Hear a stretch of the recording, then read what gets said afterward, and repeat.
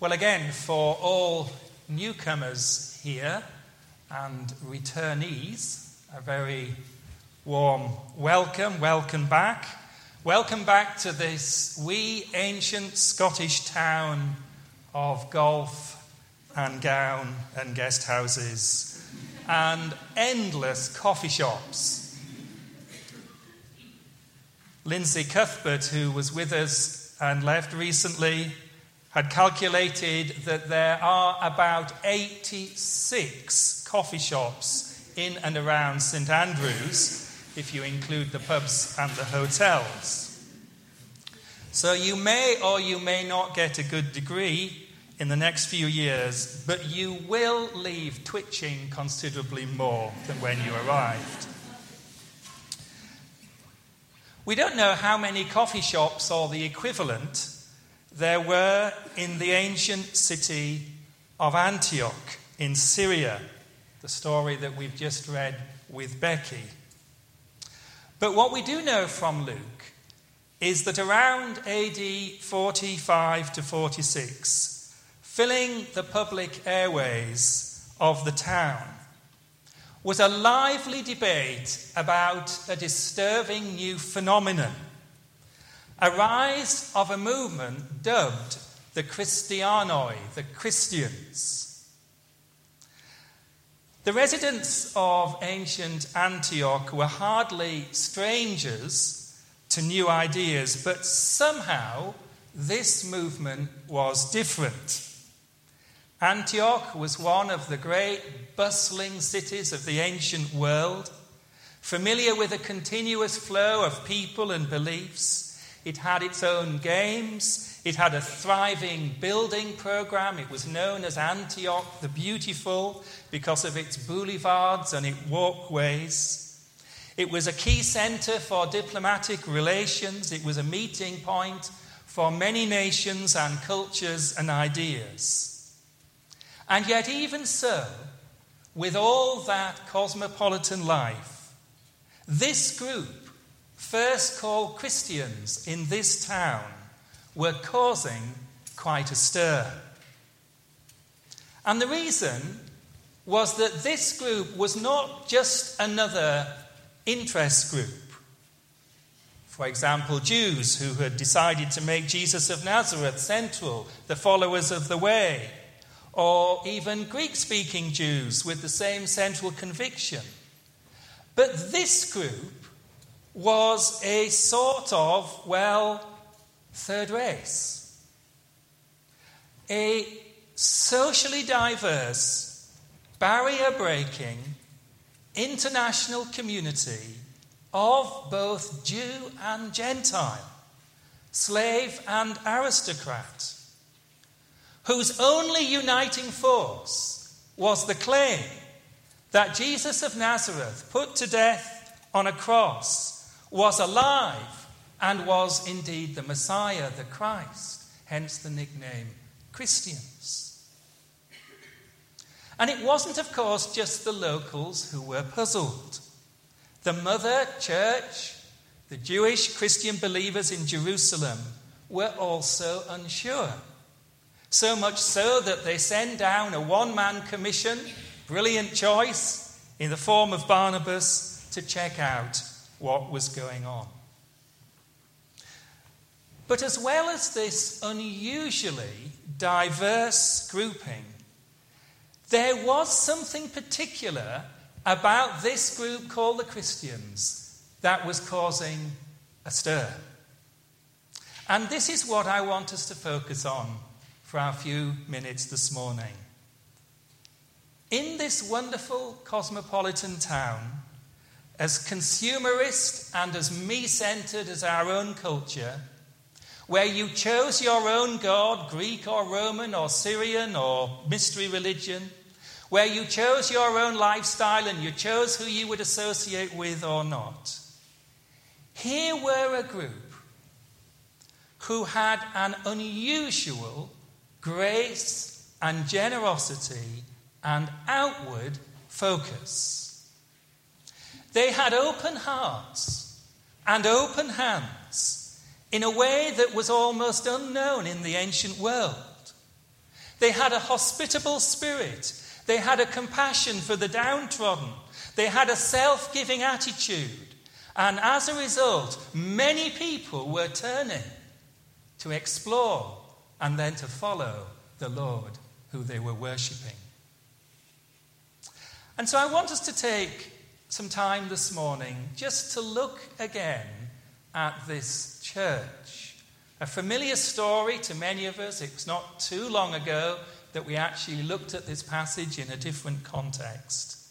And we do so, for those who are visiting, at the end of a short series we've been following entitled Making Friends, Making Disciples. But also this story this morning serves very much to set the scene for what God is calling us to this autumn and beyond. For the church at Antioch had discovered something of huge importance.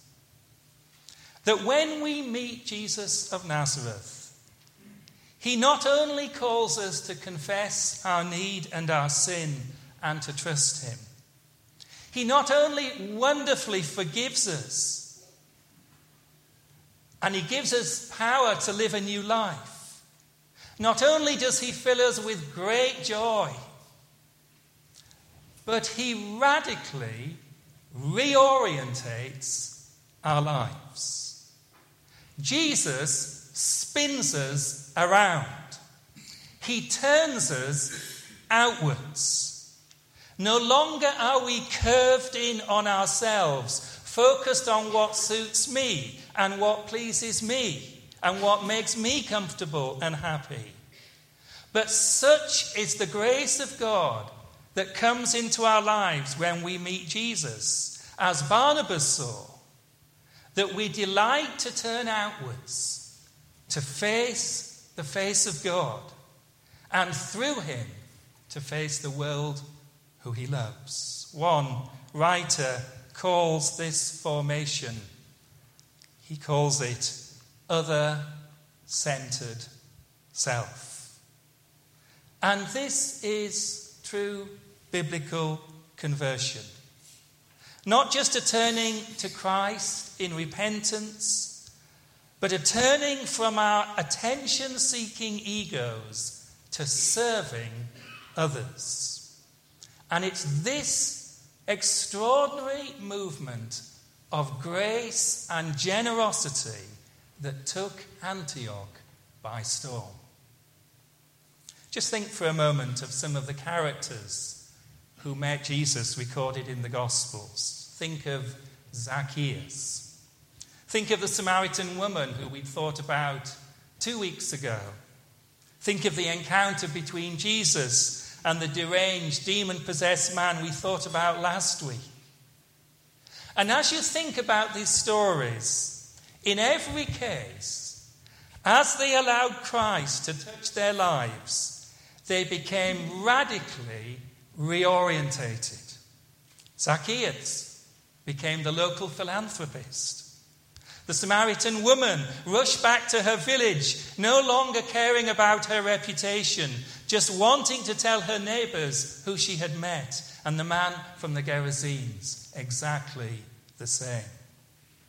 Recently, I read the account of the father of a pioneer missionary who some of you will have heard of, called C.T. Studd. Charles Studd was a famous Cambridge and England cricketer. He and a group of Cambridge graduates known as the Cambridge Seven went out to China in the early days of the China Inland Mission. Later on, C.T. Studd went as a missionary to Africa. And here's a wonderful archival photograph of C.T. Studd. His father, Edward, was a wealthy man who had made his fortune in the indigo plantations of North India. And he lived a privileged and utterly self-indulgent life. He had a Wiltshire country home. He had household servants. He had his own stables. He had a passion for hunting and racing and gambling. One day, a friend refused to go with him to the betting shop and described that he had met Jesus and had become a Christian. And within a few days, he took a rather reluctant Edward to a big meeting going on nearby by the famous American evangelist D.L. Moody. A short time later, Edward Studd opened his life to Jesus Christ. And what was remarkable in reading his life was the way his life immediately became reorientated. He only actually lived 2 years after he became a Christian, and he died in an accident helping somebody.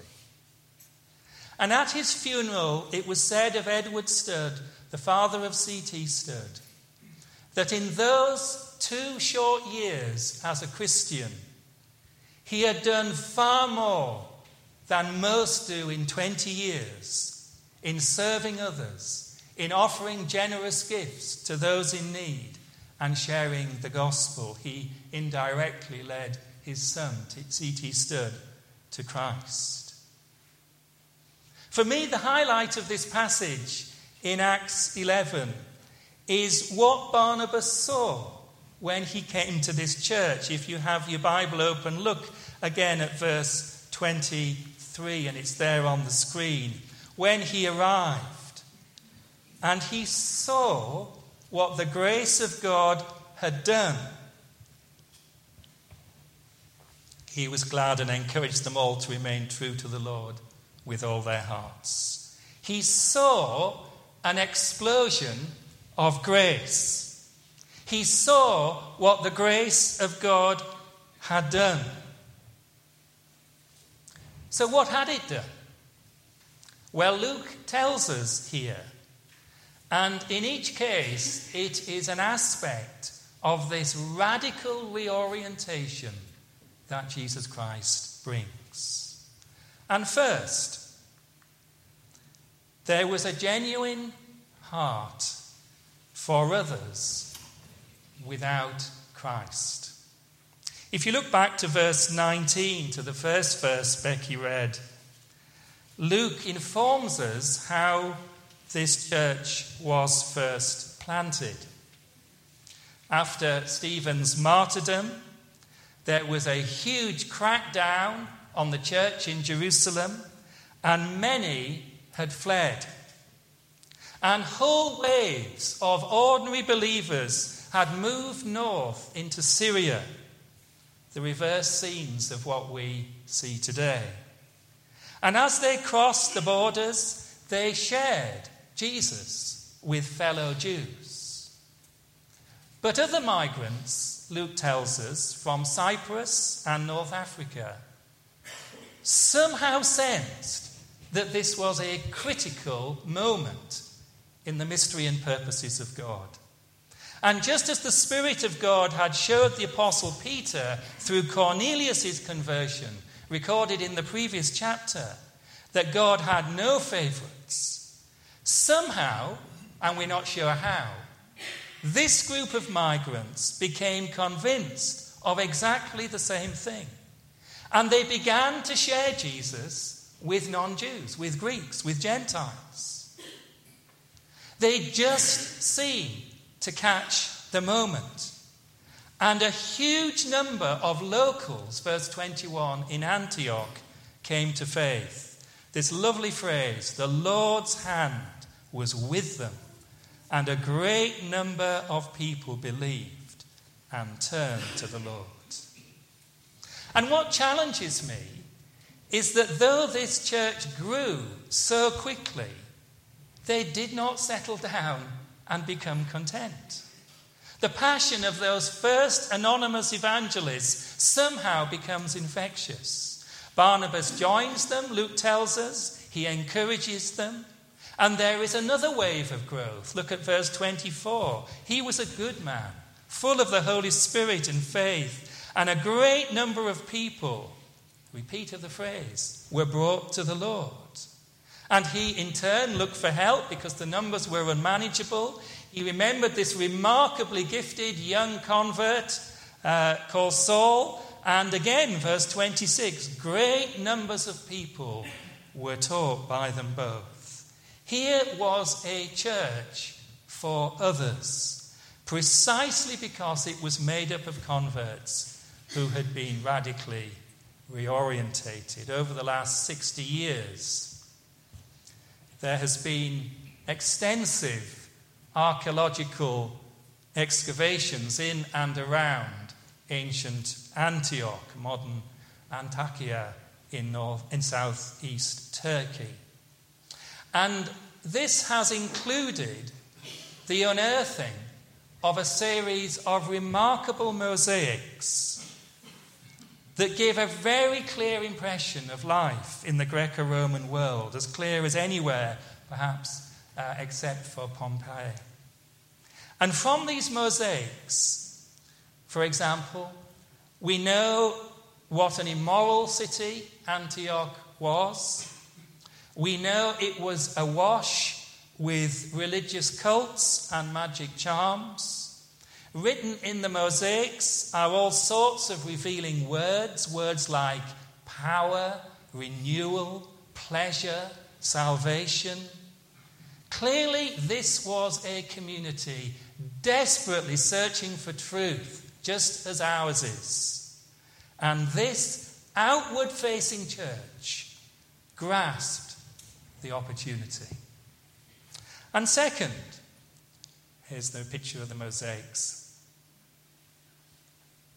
And second, this experience of grace resulted in an openness to people who were very different. In Luke's telling of the history of the early church, Acts 10 and 11 form a watershed moment. Here, for the first time, as we've already said, the gospel comes to non-Jews. First to Cornelius' household, and now to this church. It had an international leadership from 3 continents, recorded in Acts chapter 13. It was a truly multiracial congregation.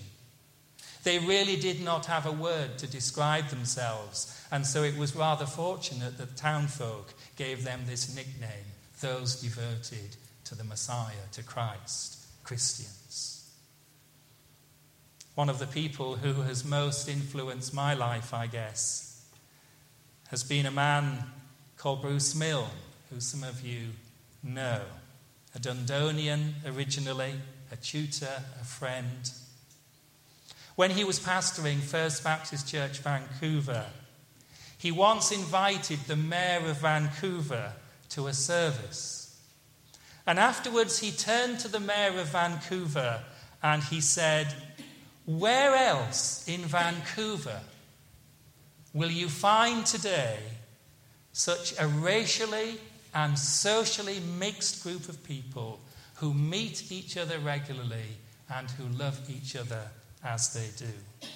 And he wrote about his congregation like this: "On any given Sunday," writes Bruce Milne, "I would witness a struggling Chinese engineer handing a service sheet to a recently arrived Columbian economics professor exiled from his work with Colombian indigenous people. Both would stumble through the English hymns, along with an Iranian telecommunications specialist who sits beside an unemployed French-Canadian warehouse worker. A Japanese exchange student and a Korean teenager greet each other, and together they sit beside a Mennonite elder who is a recent widower. And so," he says, "I could go on." And such openness to difference is something that is not natural. It is the evidence of the grace of God that Barnabas saw. And it is not natural because it comes with a cost. We all like things to be done our way. And it will never happen, this sort of community, unless the grace of God has turned our lives around so that we are facing others. Jesus said these famous words, "Whoever wants to save his life will lose it. But whoever loses his life for my sake and the gospel will find it." And finally, this church showed the evidence of the grace of God in a remarkable compassion for the poor.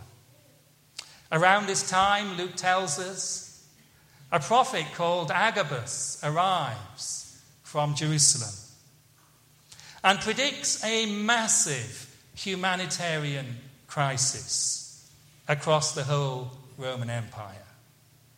And from other sources, we know that in AD 45, in Egypt, the breadbasket of the region, there was a terrible drought with a disastrous knock-on effect, particularly in Judea. And look at the church's response. These young believers, many of whom were probably poor themselves, did not wait till disaster struck. Verse 29, the disciples, as each was able, decided to provide help for the brothers and sisters living in Judea. They did this by sending their gifts to the elders by Barnabas and Saul. Their response was not, well, let's just wait and see if this guy is some wacky prophet who we don't really trust.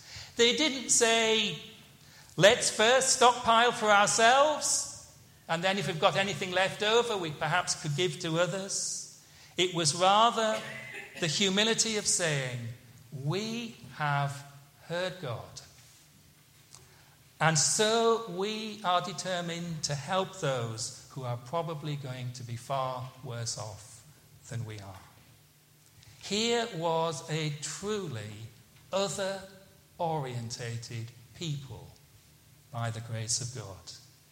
And of course it foreshadowed a much more prominent collection of the poor later on in Paul's missionary career, and was the sort of compassion that became the hallmark of the earliest Christians. Just reflect on these words from Aristides, the 2nd century Athenian philosopher and Christian apologist. Here he is talking to Emperor Hadrian, trying to defend the early Christians. And look what he says. He defines their lifestyle in this way.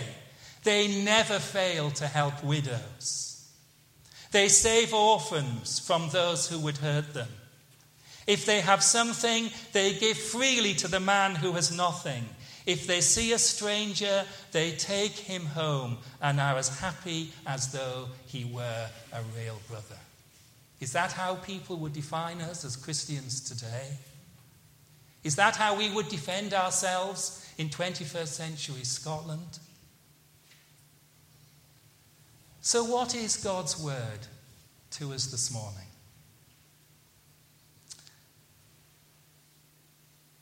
For sure, as individuals, we need to be passionate about passing on the gospel.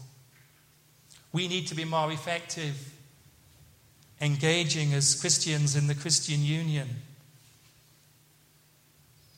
But there has to be something going on in our lives that is deeper than a few simple reminders that we need to share the gospel. There has to be, as Angus so powerfully said last week, such an encounter with the risen Christ that not only are our hearts filled with his love, but our minds and our wills are radically turned around from living for ourselves to living every day, every moment for Jesus and the world for which he died. To be in Christ does not mean that we neglect ourselves, but it does mean that our egos have been crucified with Christ. and we now share his risen, compassionate, joy-filled, sacrificial, cross-shaped life. Surely the delight of this church in Antioch was that their evangelism was so spontaneous. And it was spontaneous because they had been set free. They had been set free by Jesus, set free from having to please themselves in a consumerist and me-centered culture. They were set free by an explosion of the grace of God through an encounter with Jesus Christ. What would it look like for us to have an explosion of God's grace in our midst? It would affect our worship. It would affect our prayer life. It would affect our priorities. It would affect our conversations. It would affect our deacons and our elders' meetings and the amount of risk-taking we would attempt. It would change something as simple as where I sit in church on a Sunday morning. Who here needs my encouragement and my companionship this morning? And it would change something as big as seeing all my income, all my energy, all my employment, all my study in St. Andrews available for God to use as I serve him and serve others. It would affect every ministry in the church. How can we reflect the life of Jesus, who has spun us around so that now we are looking outwards? When Barnabas arrived and he saw what the grace of God had done, he was glad. And he encouraged them, as I do for you, to remain true to the Lord.